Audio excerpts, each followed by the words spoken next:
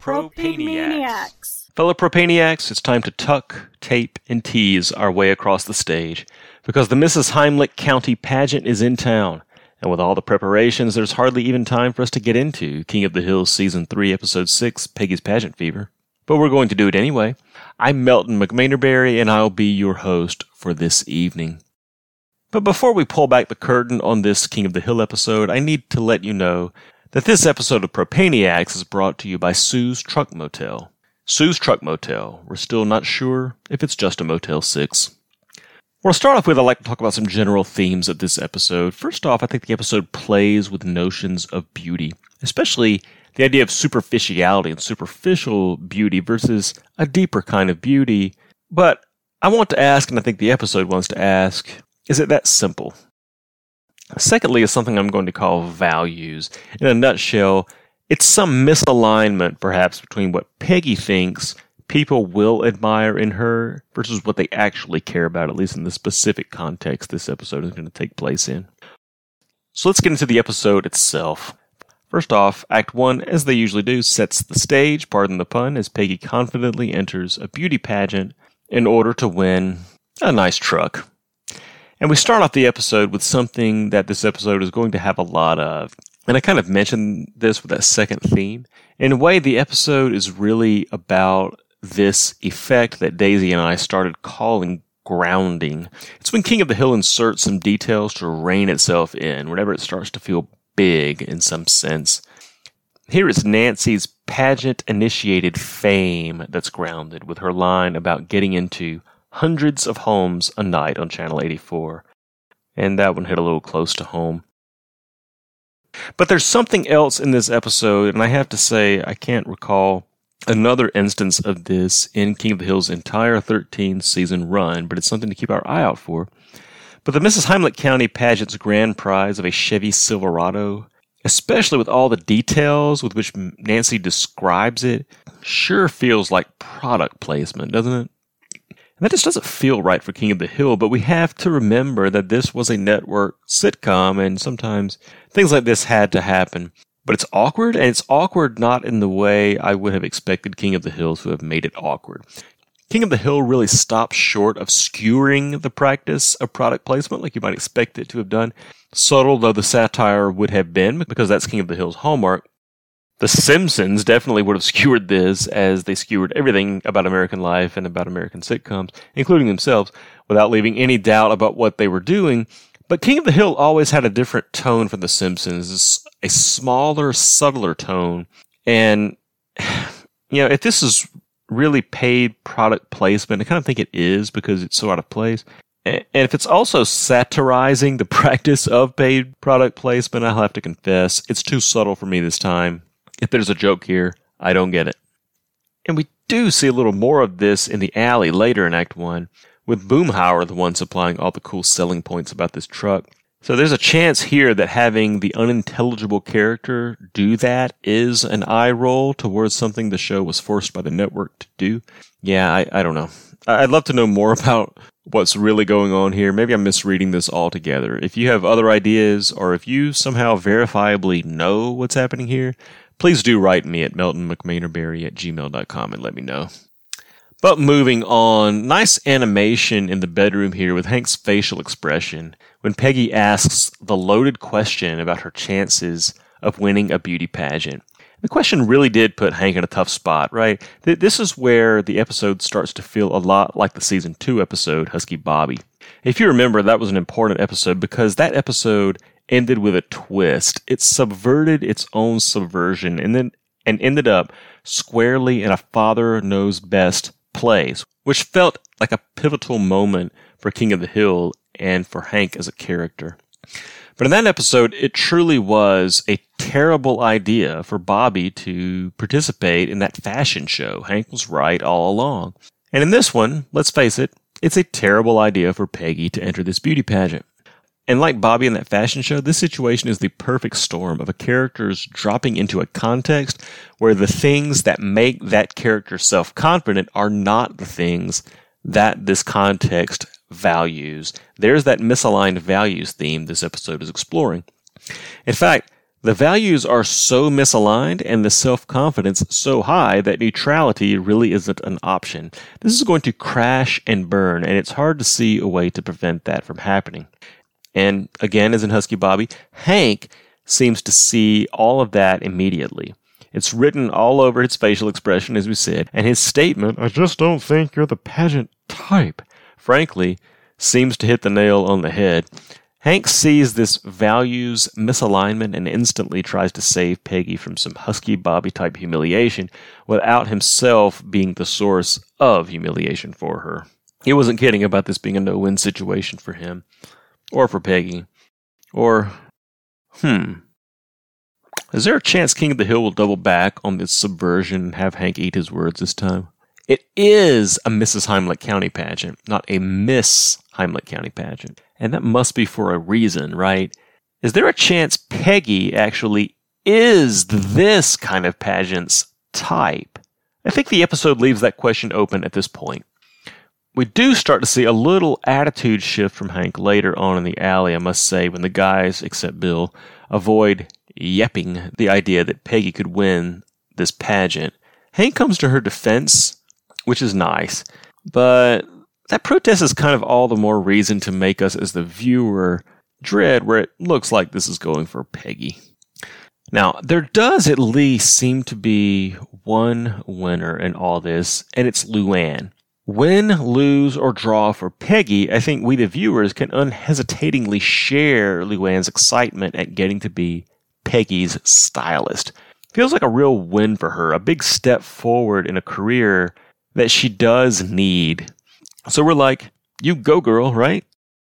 By the way, Luann's hair has completely grown back now. In the last episode I mentioned, there was a season-long nice touch in Season 3 as Luann's hair gradually grew back and we got to see all the awkward in-between stages as that happened. Well, sorry folks, guess my memory failed me. 6 episodes in and that arc has hit land. But on with the show. Oh man, is the animation great when reigning Mrs. Heimlich County, Kathy Shears, is introduced. This is that superficiality theme that the episode explores. I really think the interplay of Peggy's views on superficiality and the things she values as applied to this pageant is where the episode really shines. But anyway, Kathy Shears' vacant, unmoving, wide-eyed smile as she walks up to the lectern is perfect. Also, the disconnected way she delivers her vapid speech about the end of her reign as Mrs. Heimlich County. Oh man. Another hat tip, by the way, to the always stellar Ashley Gardner on that. I'm pretty sure that's who's voicing Kathy Shears, and she's great. Okay, so then we have Peggy's first encounter with one of her fellow pageant participants, namely Helen Pell. And kind of like we noted back in Season 1, that Khan's name is a pretty deliberate anagram of Hank's. So pretty clearly Helen Pell is something of a shuffled and reconstituted Peggy Hill. Everything about Helen Pell screams that she is a more put-together version of Peggy herself. From her smart suit that's the same color as Peggy's going out in the daytime skirt, to her also short but more stylish hair. Plus, her hair color is like a more vibrant version of Peggy's duller by comparison standard brown. The more vibrant lipstick, too, which is highlighted by the fact that Helen is applying it just as Peggy walks up to her. Now, naturally, none of that intimidates the ever-confident Peggy. It's not even clear whether Peggy picks up on any of it, honestly, and we know that Peggy has been guilty in the past of missing the obvious, right? So all of that visual setup teases up a conversation that just continues those comparisons between Helen and Peggy, with Peggy losing each battle in this verbal war that they have. So we won't enumerate every humiliating shot fired between these two ladies, but I do want to highlight one point that Helen Pell made that deserves emphasis because it's so supremely true. Engineers make sexy husbands. So this encounter with Helen Pell throws the reality that we may have feared and that Hank certainly did fear right in our faces. Folks, Peggy is out of her league. The things she thought were her best selling points suddenly seem lackluster, and she may have already put herself in a no-win situation. But then in the next encounter, we may see a ray of hope. Okay, so Peggy didn't go to college and has never been to Spain. No word on whether she kind of likes the music. But maybe Peggy can outdo this stay-at-home mom, right? I mean, Peggy values herself as a mother. We kind of know that about Peggy already, and she makes it explicit later in the episode. Maybe Helen Pell didn't value motherhood since she didn't even mention it when she and Peggy were sparring, but Peggy does, and it seems like this woman does too. So there we go. This may be level ground because this fellow pageant goer just played the mom card before Peggy did. So maybe that's all she's got, right? Well, maybe. But she outmoms Peggy with her 7 kids, so much so that Peggy pathetically lies in her retort about the number of kids that Peggy has. And we can see why, right? The defeat by this lady probably hurt worse than the one at the hands of Helen Pell, because this woman kind of met Peggy where she was rather than standing on a pedestal and looking down on her. But she met her where she was and promptly bested her there. Also, we mustn't forget what a long-term sore spot lack of more children is for Peggy, especially in light of her and Hank's efforts in the last few episodes. So, this one hit her right between the eyes, and she is left grasping at straws to try to save face. So then I think the most interesting of these encounters is the last one. Here we have a contestant who is much younger and more physically attractive than Peggy, clearly. Even Peggy sees that right away, so she goes on the attack. This young beauty is in college, and Peggy never went? Good. Her majors are jokes, and she will end up off her high horse soon enough and in a blue-collar job. Not that there's anything wrong with that. This young beauty doesn't have any kids? Good. Peggy has one. And this is where Peggy's values misalignment shows up, because this contestant has chosen not to have kids, at least at this point, so that she can concentrate on her studies, as she says, and Peggy sees no value in that choice. Rather, Peggy sees value in motherhood, pure and simple. And you either are a mother, or you're lower in the pecking order because you aren't. Finally, Peggy has bested someone in these life comparison contests, but only she thinks that, right? The young childless contestant seems quite unfazed, at least confused, but Peggy either doesn't notice or doesn't care. Small victory? Maybe. Victory, I suppose, can also be in the eye of the beholder.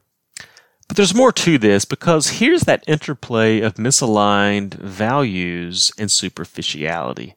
Because I think we do have to admit that this young contestant did come off as a bit superficial in this conversation. Peggy may have had a point about those double majors sounding good, but maybe not providing the upper-class post-college life that the contestant may have fancied herself as having. Also, the contestant really did seem young and inexperienced compared to Peggy, a little naive about the world maybe, and maybe without much beyond being in college and being physically attractive to recommend her. Not that Peggy gives her a chance to supply anything else before cutting her off, of course, but Peggy does seem to accomplish here something that seems to emerge as a secondary goal for her in being in this pageant, besides just winning a sweet truck, and that's undermining an institution that seems in some ways to celebrate superficial qualities rather than deeper qualities. It does feel like there's something commendable there, and kind of like Peggy's battle against sexism in Bobby Slam, this is a side of Peggy that as a viewer, I feel like we can get behind. Okay, so Peggy's chances of winning the truck are realistically non-existent, but might she be able to pull out this rebellion from within and tear the whole system down like the Megalomart at a Chuck Mangione concert? Suddenly, this thing has legs that don't need a bikini to highlight them. And Act 1 ends on that note. We have similar stakes to Husky Bobby on one hand, but Husky Bobby never had this subversion angle, so it will be interesting to see where the episode goes from here. Well, as we move forward in Act 2, Peggy's values are going to continue to smack up against the status quo, but we'll start to ask and wonder exactly what establishment Peggy is fighting here. So starting off, if there was any thread of hope left that Peggy would win this beauty pageant on the strength of her, well, beauty, Bobby snips it off here. The boy basically tells his mother that he thinks she is the least attractive woman on the block. Ouch.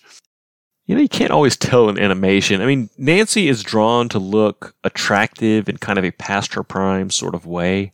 And Min certainly looks more together than Peggy, maybe closer to Helen Pell's class, or at least in touch with Helen Pell's class.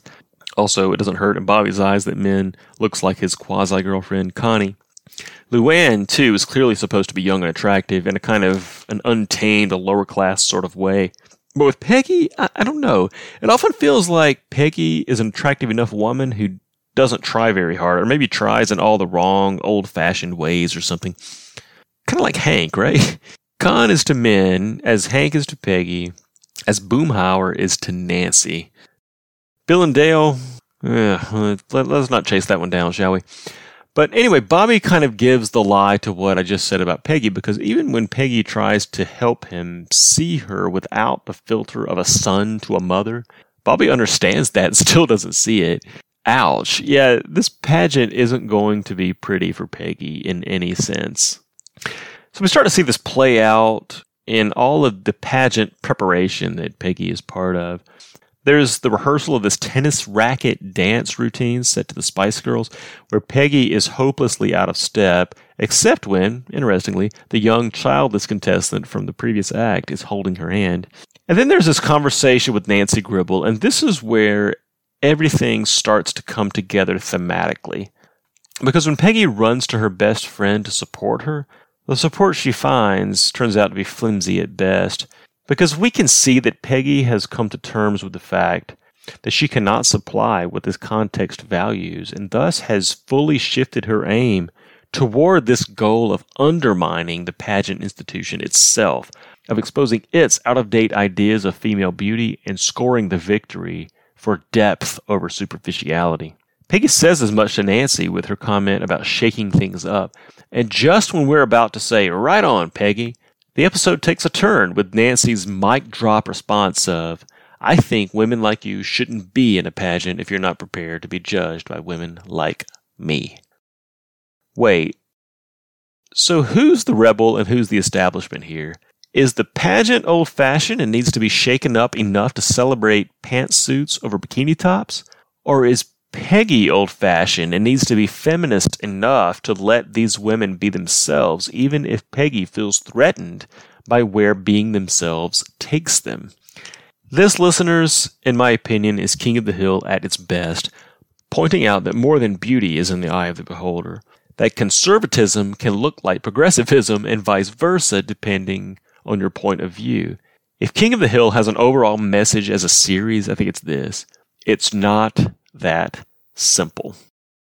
And it's not, because Peggy actually maybe hasn't given up on the idea of winning the pageant after all, especially since Nancy really put her in her place. She's giving it one more shot with these ill-advised highlights in her hair. And man, is Min brutal in this scene, right? Ronald McDonald? Ouch. So give Peggy credit for toughness in this episode. There's no longer doubt that she may not be catching the insults hurled at her. They are pretty blatant at this point, and Peggy keeps her head up, refusing to let the naysayers see her sweat.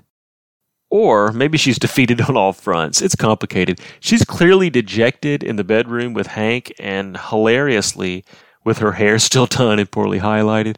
And Hank's definitely trying to be encouraging here, but we know this isn't his wheelhouse, right? But for better or for worse, Hank feels like he needs to do something. Remember, Hank is a doer. He may not be good with words, but he's good with action. And his gesture of trying to bribe Nancy with brownies is, on some level, touching. As we said, Hank realized immediately the tough spot Peggy was putting herself in. And we have to say, we've seen Hank swoop in and save the day in situations like this before. Obviously in Husky Bobby, as we said. But don't forget Meet the Manger Babies. That episode played with that whole idea by giving Hank a pretty literal God complex about his savior role. But in the world of the show, he did save the day, and it does happen that way with Hank sometimes, and it may need to happen here. Oh yeah, none of this extends far enough for Hank to let Dale keep his ratchet set, by the way.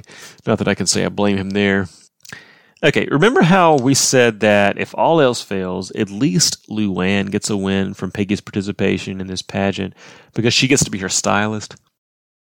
Yeah. At this point, it's getting more and more difficult to root for Team Peggy Hill. And Act 2 ends with Peggy again all in on winning this thing, but perhaps approaching rock bottom as even the dog rejects her at this point. Well, let's resolve this thing. We're going to see that Peggy in Act 3 fully tapes herself into a corner, and Hank does what he does when members of his family enter stage shows.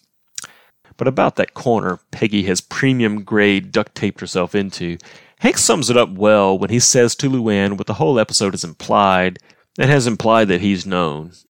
Your aunt has always had a lot of confidence about her looks, which is good. I love that little editorial comment, by the way. Part of what Hank loves about Peggy is exactly the confidence that has gotten her into this predicament. I like that. All right, back to the quote. But now she's got herself in a kind of a bind. She's either got to admit to herself she can't win the truck and quit, or stay in the pageant and, well, probably lose. Either way, it's going to hurt. Can't sum it up any better than that. No one's shaking anything up, and no one's winning any truck. Luann's not even getting a confidence experience boost now. This has turned, well, ugly. Personal side note before we get into how this pageant unfolds for Peggy. Nancy's line, "We're running a little behind schedule," has always stuck with me. I don't think I've pronounced behind schedule with a hard C since I was a senior in high school, thanks to this episode. But anyway, look, there's no way to sugarcoat this. Peggy falls flat on her face at this pageant in every way. Even her brains don't measure up, as she humiliatingly flunks the interview when she's inadvertently called out on her exaggerated Spanish language ability. And can't find her half jacket, then can't get it on, the premium grade duct tape fails to hold her butt up. And if all that weren't enough, Peggy's one physical attribute she's self-conscious about, her, biggest source of shame, her feet, are exposed, gnarled in duct tape for all to see.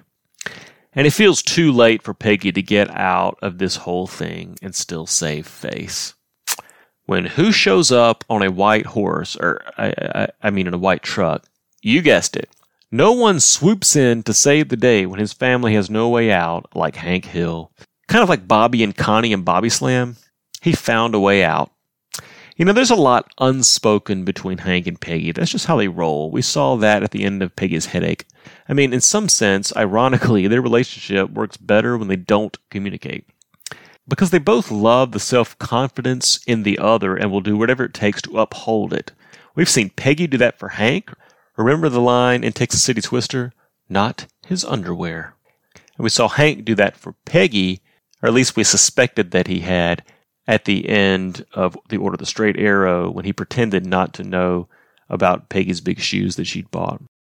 Well, we're going to see Hank do that again for Peggy here. An unspoken, face-saving gesture. Now contrast that with Husky Bobby, in which Hank had no qualms about reminding Bobby that father knew best. But here it's different. Hank knows, Peggy knows, he knows that she knows, and she knows that he knows that she knows, but no one is saying anything.